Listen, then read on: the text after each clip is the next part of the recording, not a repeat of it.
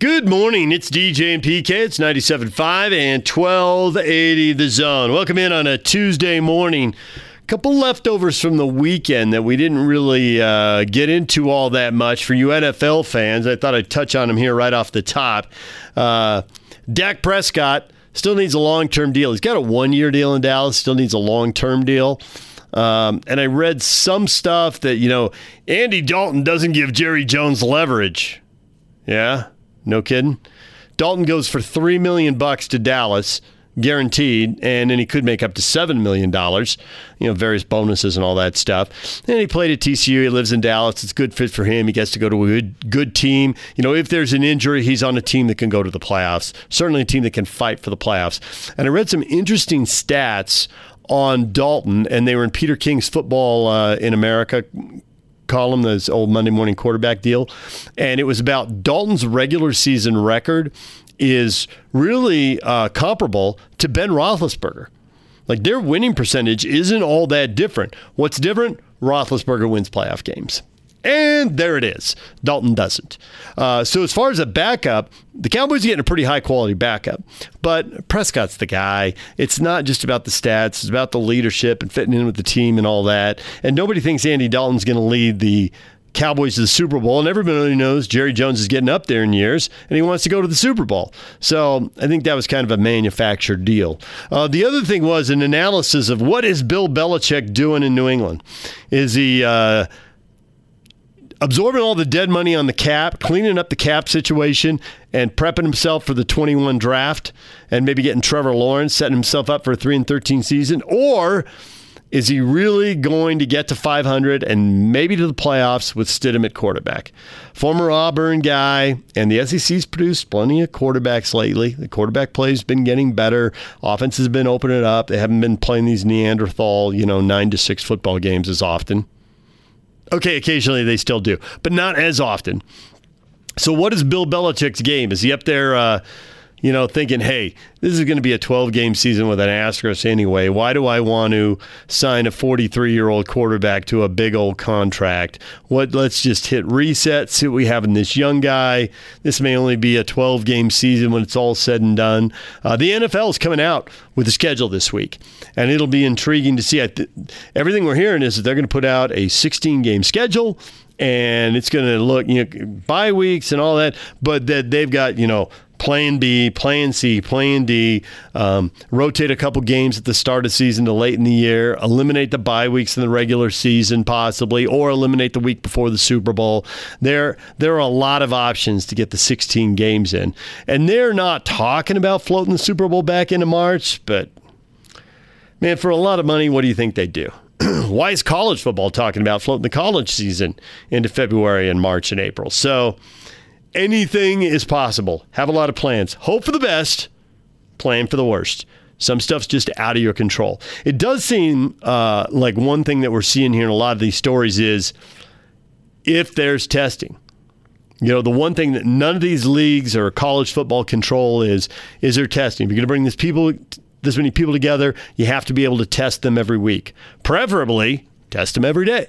Now, there aren't enough tests right now. And it's a bad look when there aren't enough tests. If you're hogging the tests so that people can play football when other people need, that's bad PR. And I think it's so obviously bad PR that I don't think anyone's going to go anywhere near that. They're all going to keep an eye on how many people can you test and how often can you test them. So we'll let them figure that out. Right now, I think that everything's full steam ahead. Go with the best case scenario possible and then just have your fallback plans. So, and one of those, of course, for college football is if they have to go from 12 games down to 10 or 9 or 8, and if they're playing conference games only, what happens with BYU? PK and I address that next. Stay with us right here on 97.5 and 1280 The Zone. Take the Zone with you wherever you go. Let's go. Download the all-new Zone Sports Network app on your phone and get live streaming of The Zone as well as podcast editions of every show.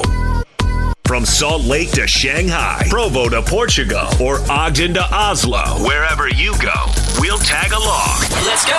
Download the new Zone app by searching Zone Sports Network wherever you shop for apps. It's the Zone Sports Network app from 97.5 1280 The Zone and the Zone Sports Network. DJ and PK, it's 97.5 and 1280 The Zone. Jay Drew with the story over the weekend in the Deseret News about the independents.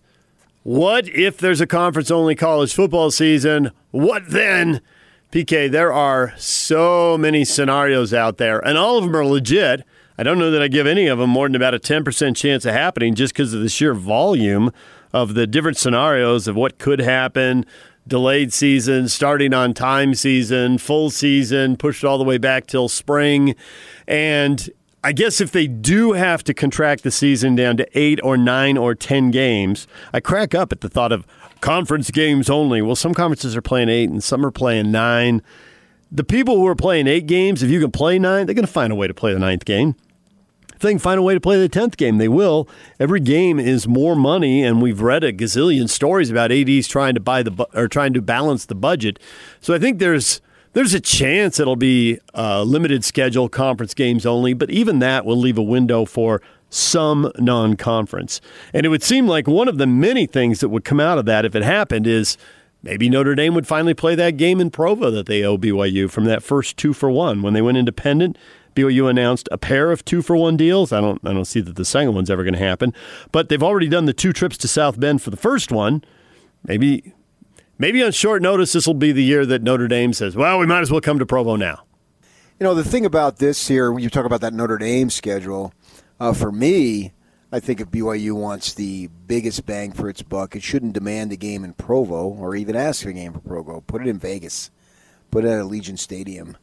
That's BYU's home away from home, having played there so many times. That's probably if you go out of their own stadium, they probably played in Vegas the most, I would think. You know, excluding Utah, obviously, but I'm talking about away from the state because of the bowl games plus the games at UNLV. Yeah, I would think that would add up. Because they played there, 4 years in a row, whatever Bronco got the program back. Yeah, if you go, are you going all time or recent? Because if you go all time, I mean, back in the day, they were in the same league and played Colorado a bunch of times, and all the games with CSU must be Denver. But I'm figuring with the bowl game. But I could tell you, man, they saved that Vegas Bowl. And obviously, it was floundering. It was floundering. It literally was, yeah. And they went in there. You talked to that Tina Kunzer Murphy or Murphy Kunzer. I can never forget. Best thing that ever happened, getting BYU 5 years in a row. Right. I mean, they just the people flocked down there. There's just no doubt about it. So play it in that stadium. I think that would be tremendous for both programs. Even better than playing in Provo. I think you would get a big-time national run for playing in that game. And if this deal here comes to pass, and we don't know what's going to happen by any stretch, no one does, but if they have the opportunity to, maybe not opportunity isn't the right word, but they're forced to alter their schedule, I think people will understand this year it's a one-time deal, and if you have to just go, even if you have to play some of these independents twice, I think Liberty and New Mexico State played each other twice. Somehow that was thought of as you don't do that whatsoever. And I think Jay Drew quoted the Liberty AD or the New Mexico AD, or I'm a baseball guy, and so we're used to playing series. And one of them pointed out, the Packers and Bears play twice a year. It hasn't exactly ruined those teams. I know. We do it in the NFL every year obviously within your own divisions. You play each other for a total of 6 games with 4-team divisions. And so the world rolls on. I think that everyone would understand. And I've been saying this about sports in general. If the NBA comes back with some sort of I don't think convoluted is the right word I'm looking for, but some format that is just drastically different than anything that they've ever done. I don't think anybody cares because we'll have sports back. I was thinking about this. You know, you go in places like Ohio State and Alabama, their spring game, they sell out. It's a joke, but that's what they do, and that just indicates the passion that those people have. Well, if Utah and BYU, say for whatever reason here, in the end of this month or June, the NCAA said, okay, you could have 10 practices, and the 10th we'll let you play a game. there'd probably be 30,000 people who would go to that thing this year. And they would never get that under normal circumstances, you know. 'Cause you never know what the weather's like in late March, early April around here. This year it was pretty good, but I've been in spring games at both stadiums where you're in shorts, and the other one you've got a parka on. You know, you never know. And obviously if they moved it now, the weather would be better. But people are just starving for this stuff. So whatever configuration that we have the college sports, especially in our community, college football, because the two things that rock are college football and the Jazz. Obviously, they're the number ones and number two things that we have going on. And if you had any form of that, people would be going crazy. It would be indicative of so many other things that are allowable to go on in our world that we're all starving to get back for. So if we had that, that would just be one indication that A, B, C, D, E, F, G stuff, whatever, it's normal too. So I think if BYU gets a funky schedule this year, people will say, okay, yeah, we'll deal with it. It'll be fine in the short term, and then we'll catch it back up. I don't know that that's going to happen, and I don't even know if there's a funky schedule that they just have to exclusively play the independents. Because as you pointed out on television last night, there's that deal with the Notre Dame situation in the ACC, and if the ACC is going to allow Notre Dame to play whomever, well, that creates an opening for maybe BYU to schedule some ACC teams if they have to do it on the fly. If you're only playing conference games and someone plays Notre Dame, then there's essentially 15 ACC teams. That's what you brought up last night on Talking Sports 2. This is just like the Pac-12 needs BYU on Thanksgiving weekend because Notre Dame is at Stanford or at USC, and you don't want to give somebody a bye.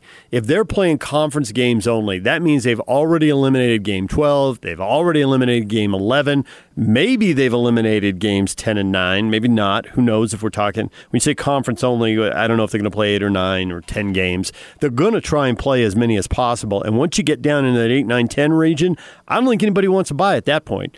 At that point, everybody's looking to get one more game. And I found it interesting that some of these stories talk about, well, no one's really talked with BYU. You know, when you're talking with New Mexico State or Army or Liberty or whoever. Well, if they're saying that means BYU's talking to somebody. I mean, Tom Holmoe's not sitting down there doing nothing, taking a nap while the rest of college football plans.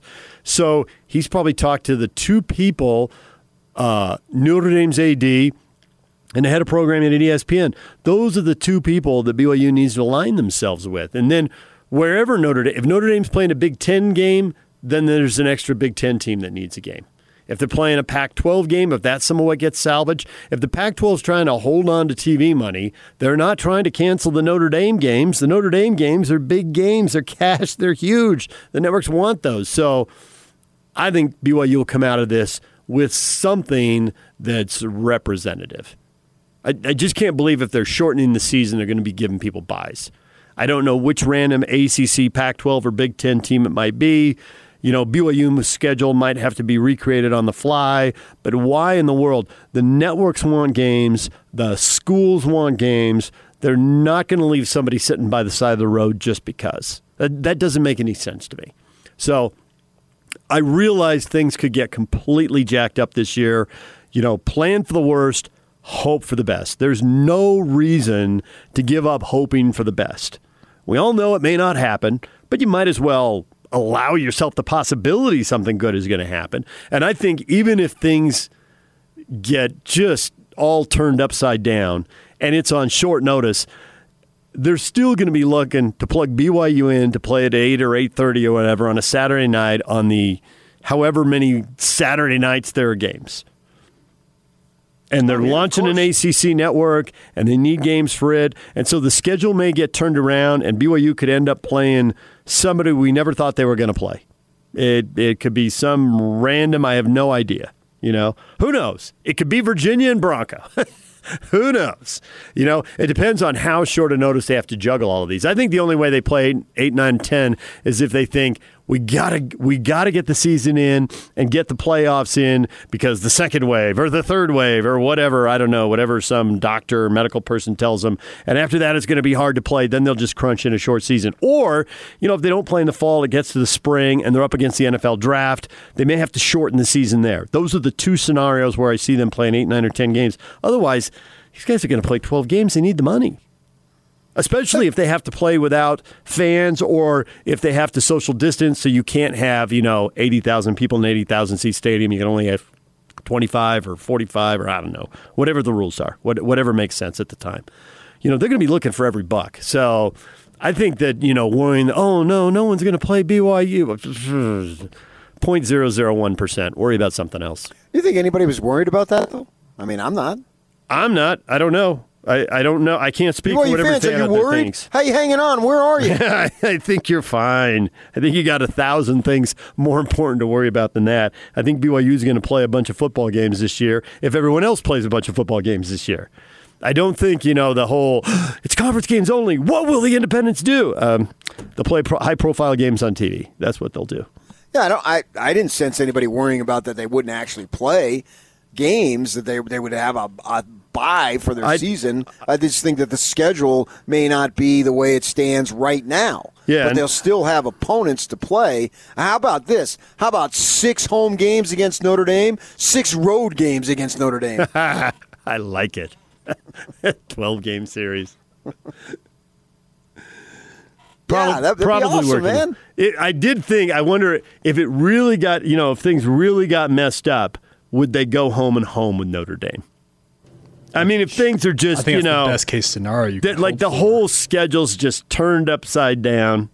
I still think that everybody who has Notre Dame on their schedule is thinking, especially the teams with home games, when they have Notre Dame coming into their stadium, how do we save that one? They will go to any length. But if I'm BYU, I don't need to play them at home. I could play them in Vegas, and it would be just as good, if not better. Yep. Yeah, absolutely. I've always thought, and I hope Tom Holmo's chased this down. He probably, I think you have to chase these things down 10 times before they actually happen.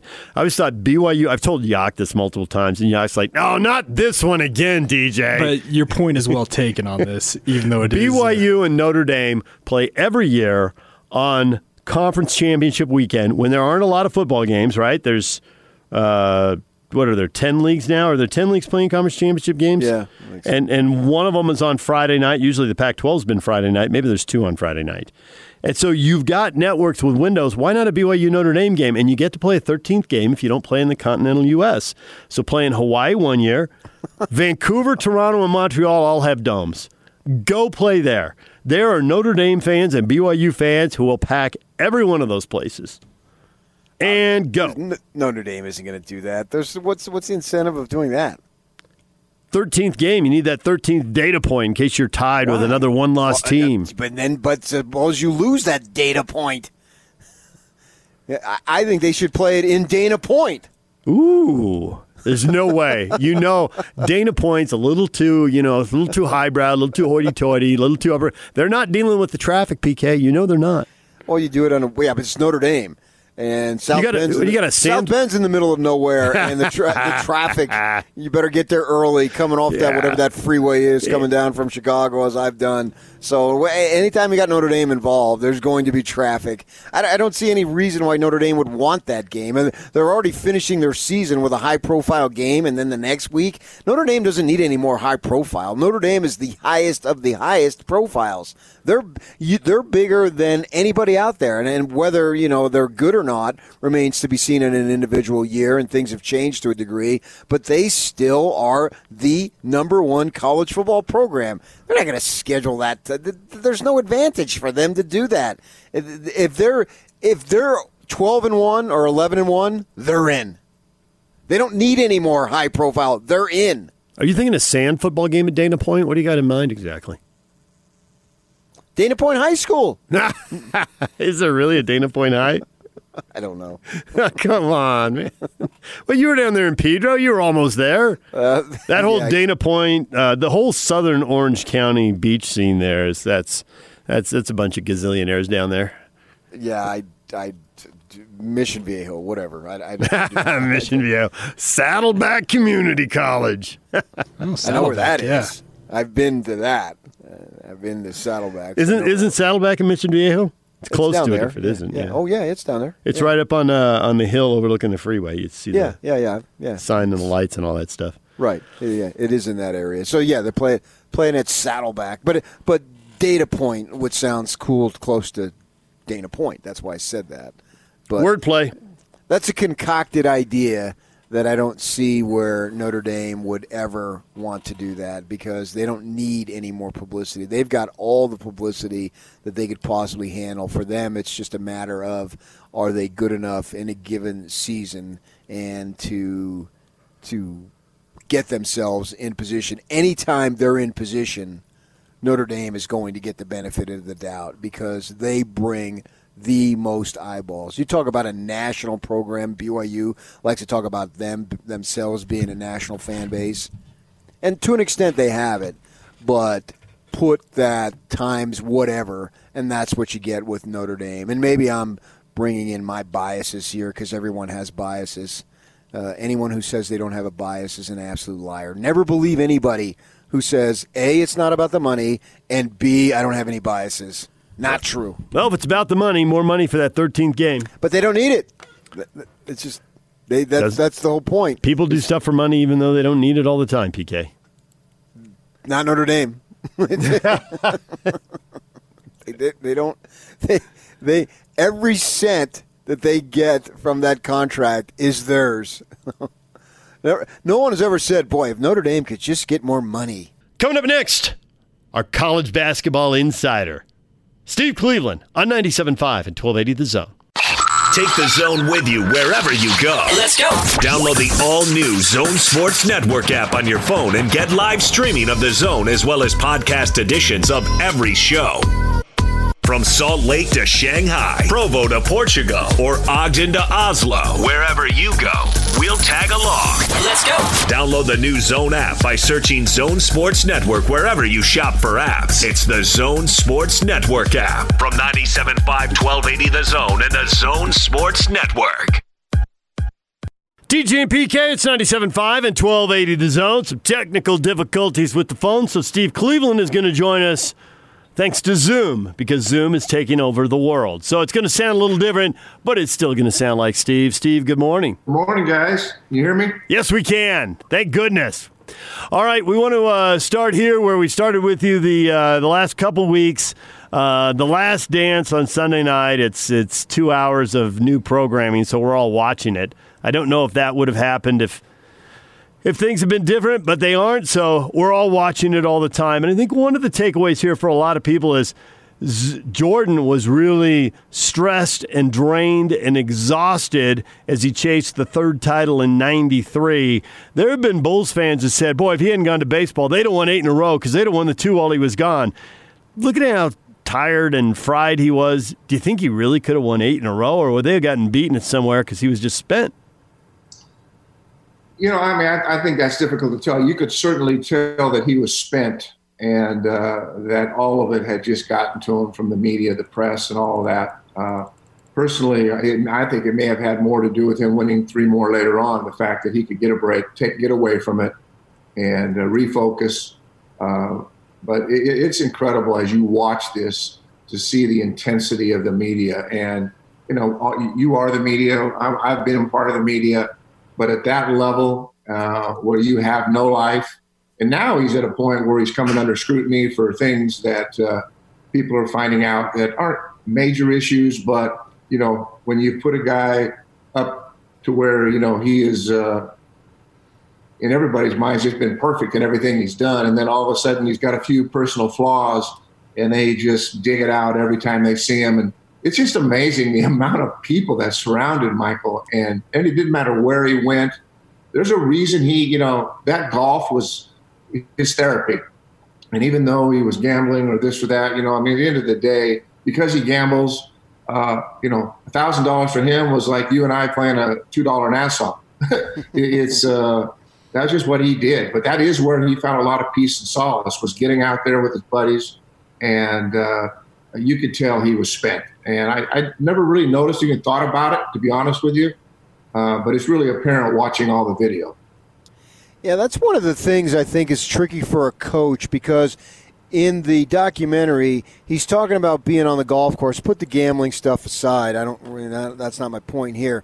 But he was saying that he appreciated Phil Jackson, who was a veteran coach, understanding the need to give the players off, let them get away so that they can come back rested. How tricky is that as a coach to know when you need to press on the gas as opposed to release the gas to let these guys breathe a little bit?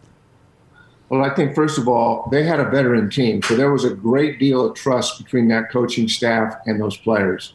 And I think I know in teams, I'll give you an example. And Kelly Wesley and I remember several months ago, we were just chatting and talking about our first time to the NCAA tournament when we kind of turned the tide, and we had actually won the Mountain West Conference regular season title, and we were playing we won the Mountain West Conference tournament. Then we went and we played Cincinnati down in San Diego, and it was my first experience. I had a good staff. We were young, and it probably at that point in time, as I look back to my experiences, we did too much, and it was one of those things where our workouts, our practices, everything was intense. Everybody was excited to be there, and we felt like you don't want to take a moment off. You want to be prepared. You want to be watching film. You want to be getting shots up. We had competitive workouts down at the tournament.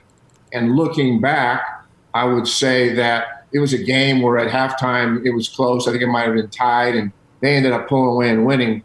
But we had a conversation about, we probably overdid it. And I think that I look back on that and think, I think they're right. I mean, we look back there. We had a good shooting team. We had really, really mature players. But I think we didn't take the time to give them some freedom and enjoy the experience. And we did that at other times, and guys, I think, played better. But I think there is something to be said about just taking that pressure off, dialing it back a little bit, enjoy the moment. Yeah, you've already played 30-some games. It's not like you're going to change your offense. Maybe you're going to tweak a inbounds play or maybe a couple of quick hitters because you're playing a different team. But I think that a wise coach understands his team and says, hey, let's take a step back and let's gather ourselves. We'll continue to watch film or whatever the circumstances are. And I think we were all excited as a coaching staff, the players. We only knew one way to do it. What we should have done probably, and as we did at other times, gone and done something socially, got away, go see a movie, maybe go play miniature golf or whatever it might have been, but do something away from the game that got their mind off it. Because I love that team, that first team. They had great character. They were intelligent. They could shoot it. We just had a little bit of everything that was really good. And so that was my personal experience with it. And it did help me in the other tournaments we played in. And we were really close in games. We couldn't quite get over the hump. But it did make a difference to get the guys more relaxed for that. Former BYU basketball coach Steve Cleveland, our basketball insider, joined us here on 97.5 and 1280 The Zone. Episodes 5 and 6 of The Last Dance chronicled the Olympics and Isaiah Thomas, who had an NCAA title and 2 NBA titles, being left off the team. There was no reason for that except for politics. And I'm curious, and that Olympics team was just rife with it because there's the politics of Isaiah getting along or not getting along with Jordan and Jordan hating him, plus Isaiah having run-ins with Magic and Bird over time. But there was also, hey, we're going to have a college guy on the team, and then should it have been Shaq who was better or Leitner had more team success? Well, Shaq hadn't played in other international tournaments. So there was a lot of drama and politics swarming around choosing that team. How much do you find that that's just the norm in the world of basketball? There are going to be personality conflicts, and I think you got to put that aside. To be honest with you, it's a shame Isaiah didn't play. I mean, his pedigree and all the things that he had done, I understand that you have that, and I think all of those guys would have been able and very capable of, kind of extend an olive branch and, hey, we're playing for our country. I don't see any reason it wouldn't have worked. There might have been some. It may have been difficult at first, but I'm sure that they could have all got through it. So that's unfortunate, and I think that I don't think we really know the story there. I mean, obviously there were feelings and there were conversations, and back then the Olympic Committee, this was a brand new thing to bring the NBA guys in, kind of turn this thing around. But yeah, you're going to have, and that's what coaches do. You have personalities on every single team you have, and there are guys that don't get along and they're not best friends when they leave the And I may have mentioned this before, but I remember my last junior college team with Ray Alston, who played in the league for 14 years, and Ron Solis, who came and played for me at BYU. One was from Oakland, one was from New York. They weren't in love with each other. They competed. They were strong-willed. They weren't doing things socially together. But we made a point of making sure they were together at the right times and the right moments. That's when we were playing games. And there were some altercations. There was a competitiveness in practice. There were guys getting after it. And that happens in every program. And you control that as a coaching staff. And sometimes, you want that. You want that competitiveness. You want them to battle every day. But you got to have it under control. And you don't want to get to the place where, it involves hurting the team or things become physical in practice. But, anybody that's coached long enough has had situations and circumstances and practices where games get competitive, practice gets competitive, tempers flare, people say things that they may not normally say. That's the nature of this business. It's competition. There's going to be talk. Those things take place. But the key thing is to make sure that it's under control and that the players understand what the big picture is here. So I think they could have worked through it. They had great coaches and a lot of veteran guys. It's unfortunate it didn't work out, but to lay that on Michael, I don't know that that's right either. What's a bigger form of motivation, the desire to succeed or the fear of failing? Oh, boy. That's we've experienced it all, I think the people that can put the fear behind them, fear is a healthy thing. It keeps you on your toes. It gets you in a place where you don't take things for granted. There's an attention to detail. I think as a coach, we operate like that. It's like how much film can we watch? How much can we do? But to be honest with you, the more positive of those two traits is just that desire to be successful and to have that attitude about wanting to win. But so there is a combination. I think you have a little bit of both, but if one exceeds the other, where you're really confident and we're going to win, but you don't take the preparation, then you end up not reaching your full potential. But the other end of it is if you're so frozen and fearful by all the little minutiae and all the things that are going on, you're never going to be your full self. So you have to have a little bit of both. But certainly that you're going to err on the side of confidence and the desire to win and the desire to be the very best you can be. But when the pressure's really on, you're not worried about losing. You're thinking about making the play that's going to win. If you're going to win the game, I guess you could be thinking about losing and then lose the game. But does that fear of failure, with 10 seconds left in a 1-point game, does the fear of failure win it? I wouldn't think so. No. And I don't think anybody that I know, at least my experiences, those are never feelings I had, in my mind, and any team I've ever had. If we were down one and we were shooting free throws, we believed we were going to make them both and win the game. Sometimes that doesn't happen, but I don't think ever I can remember a team where there was a fear of failure that ended up hurting us in any situation or circumstance. But that it doesn't mean, you take a look at just pregame stuff. The day of a game as a coach and a player, I remember it was way more different than a coach and a player because you've got so many things going on. I was looking at so many different scenarios and making sure we were prepared before we went out there. I always had to, at some point in time, find myself in my room, dark room, go in, close my eyes for 30 to 45 minutes and just clear my head and fall asleep if I could, and come there just absolutely refreshed and ready to play. Everybody has different things that they do to get ready. Coaches have things, players have things that they do. But for me, when I felt like the pressure was getting to me, that's where I went. I would just take myself and just get in my room, maybe listen to some music, fall asleep for a little bit, wake up, rest, let's go. The plan was already in place, but you sit around and worry about things, and that's not constructive. And so you end up getting back, and that's what worked for me. Everybody's got different things they do to get prepared. But I never, ever really ever thought as a coach or a player about the fear of failure. I always felt like, hey, we got a chance. And you know what? There were a lot of games in my career as a coach, especially in rebuilding programs, where we had opportunities to upset teams, where there wasn't a great deal of pressure on us.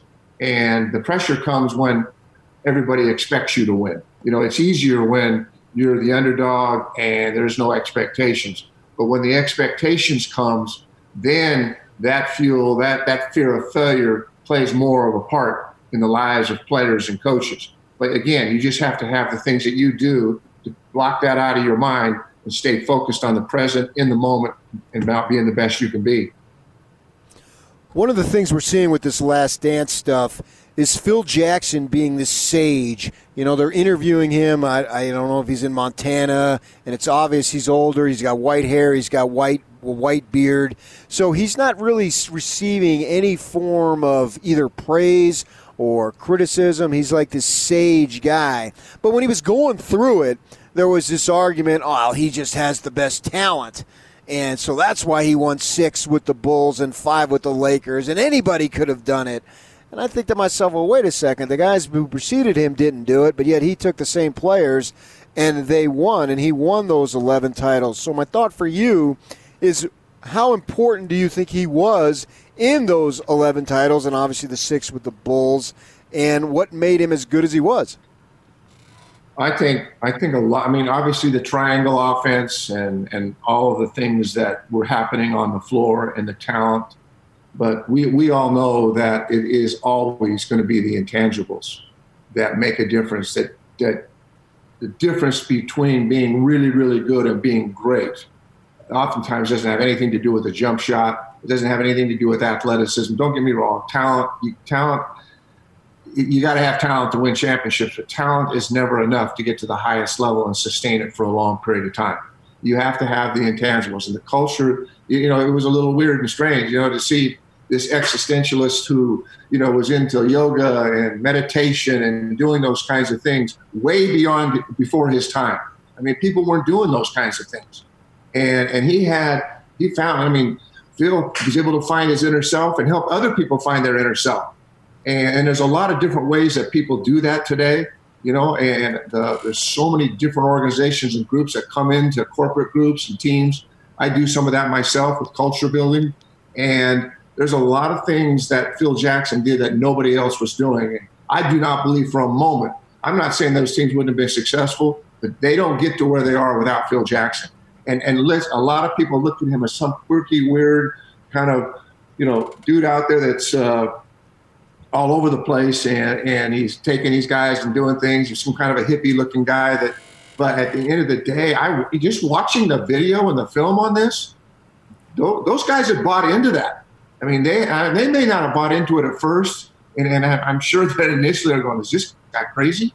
But his ability to get guys to really clear their minds and to think through these things and find ways to meditate and put yourself in positions, all of those yoga positions, all of those things have a way to just relax one and find yourself and be able to breathe. You know, breathing is a really important thing. You start thinking a simple little thing like breathing wins and loses games. Guys are nervous, hyperventilating, but you can just have a calmness about you.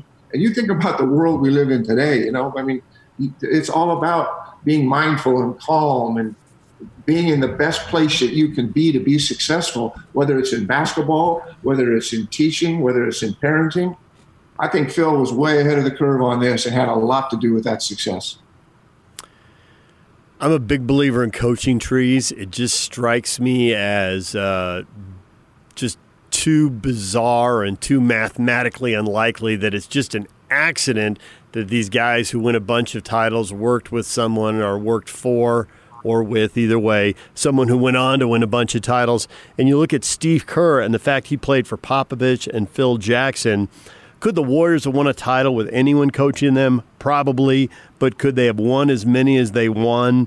And, you know, the Durant thing eventually, you know, didn't work, but it could have not worked earlier if Steve wasn't as good with personalities. So how much do the Warriors owe Kerr and the people he played for? How much do you buy into the coaching tree there?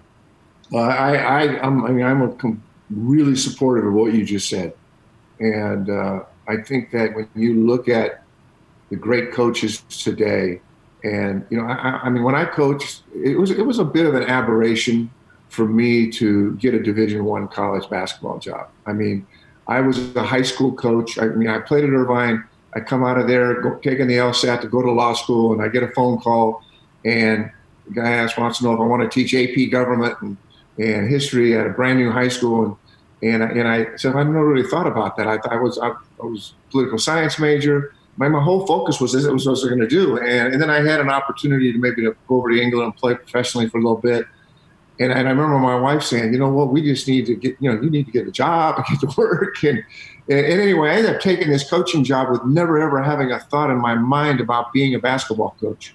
I loved the game. And I had some wonderful mentors, a man there that had been my high school coach and shared things and learned things. And over time, I realized how important a coaching tree was in terms of everything you do, from organization to practice planning to game planning. And I think I really found that out as I became a junior college coach, and I had mentors in my life. But I was kind of new to it. I wasn't in a program where I stayed there and had my head coach, Tim Tiff, be my mentor. And it wasn't like that. What ended up happening is that people that I hired, and I look at Dave and Juddy and Heath, guys that have gone on to be really successful coaches. We were all kind of doing it at the same time. I'll be honest with you that, there were things I learned from everybody. And I mean, probably the greatest mentors for me were Boyd Grant and Ron Adams. I mean, they had the greatest influence in my life. Ron Adams was at Fresno State. Of course, he's been the defensive coordinator for the Golden State Warriors now for a number of years. Boyd Grant was one of the most successful college coaches in the West Coast. I went to all their camps. I went and listened to them. I went to their practices. Those were my mentors. And then as things evolved, I kind of developed, as I became a community college coach and became a Division I coach, I took from what I learned from them about organization and motivation. And then I became who I became. And I learned from Heath and from Dave and Juddy. Just having Juddy on our staff, think about that. I mean, I was never part of the Rick Majerus tree, but he was a brilliant coach. And his game preparation things were different than some of the things I had done. I gleaned from that. And so sometimes we have a coaching tree where you're just right there, and sometimes you glean from it through assistants and others. But there's not a coach that I've worked with, Andy Toulson, who came in and had a perspective of the NBA and college basketball. And, you look at the people. I mean, I think about the coaching staffs that I've had over the 35, 37 years. I've learned something from everybody. But I do believe that having a coaching tree is really important. And, I look at Mark Pope today and look at where he's come from as a player and who he's worked for and been in situations and circumstances. And he is a combination of a little bit of everybody that he's worked for or played for. And I think that's what's happened. And that's why we don't see junior college coaches getting Division I jobs anymore. You're seeing the best candidates come either as assistants or head coaches from other programs, but they've been in a tree. They understand how Division I basketball works. And as an athletic director and as a president of a school, you want to hire people that come from good coaching trees. And so I am grateful I had a chance to be at that level. And but I fully agree with you, both of you, that a coaching tree is everything. And certainly what the Golden State Warriors experienced had a lot to do with their coaches as well, even though they had great players. So then do you feel a connection to BYU with the coaching tree angle because you hired Dave Rose, Dave Rose hired Mark Pope, and then obviously Mark Pope succeeds Dave Rose, who you brought to the university from the junior college ranks? You know what? The other day, it was probably 8 or 9 months ago, I was in Provo, and I had sent Mark a text telling him I was going to be in town, and I was up there for a wedding, and I said, "You mind if I come by and just see the guys? I'm just not going to show up." And he said, "No." He sent me the sweetest text. He said, "Listen, this is you started this, in terms of that coaching tree. I never thought about that, and certainly he and Dave have probably forgot more than I know. But at the end of the day, I felt a connection. That was a really sweet thing for Mark to say and to do, and say, "Hey, I'm part of your tree," and so hopefully in some little way that I've helped to make that a better place. But at the end of the day, those things are really, really important, and I think everybody needs to have. And I think we evolve. You have a system, you have a culture, you do certain things, and you learn over time. And things are always changing, but there are some core values to this business that are really pure, and you got to stay with. And making sure that the intangibles are taken care of is really going to allow you to perform at the highest level. And when the moment is there, those coaches, those teams are the ones that win championships, or they just overachieve and do things that maybe nobody ever thought they could do, despite the fact that maybe they didn't have the talent that another team had. Steve, as always, we appreciate a few minutes and we appreciate your flexibility. Thanks for the workaround solution to the phone issues and coming on a Zoom. Yeah, I'm glad. I'm glad we're just Zooming audio because I wasn't ready for a video. See you later, guys. There's Steve Cleveland, our college basketball insider. When we come back, what is trending? All the headlines next on 97.5 and 1280 The Zone.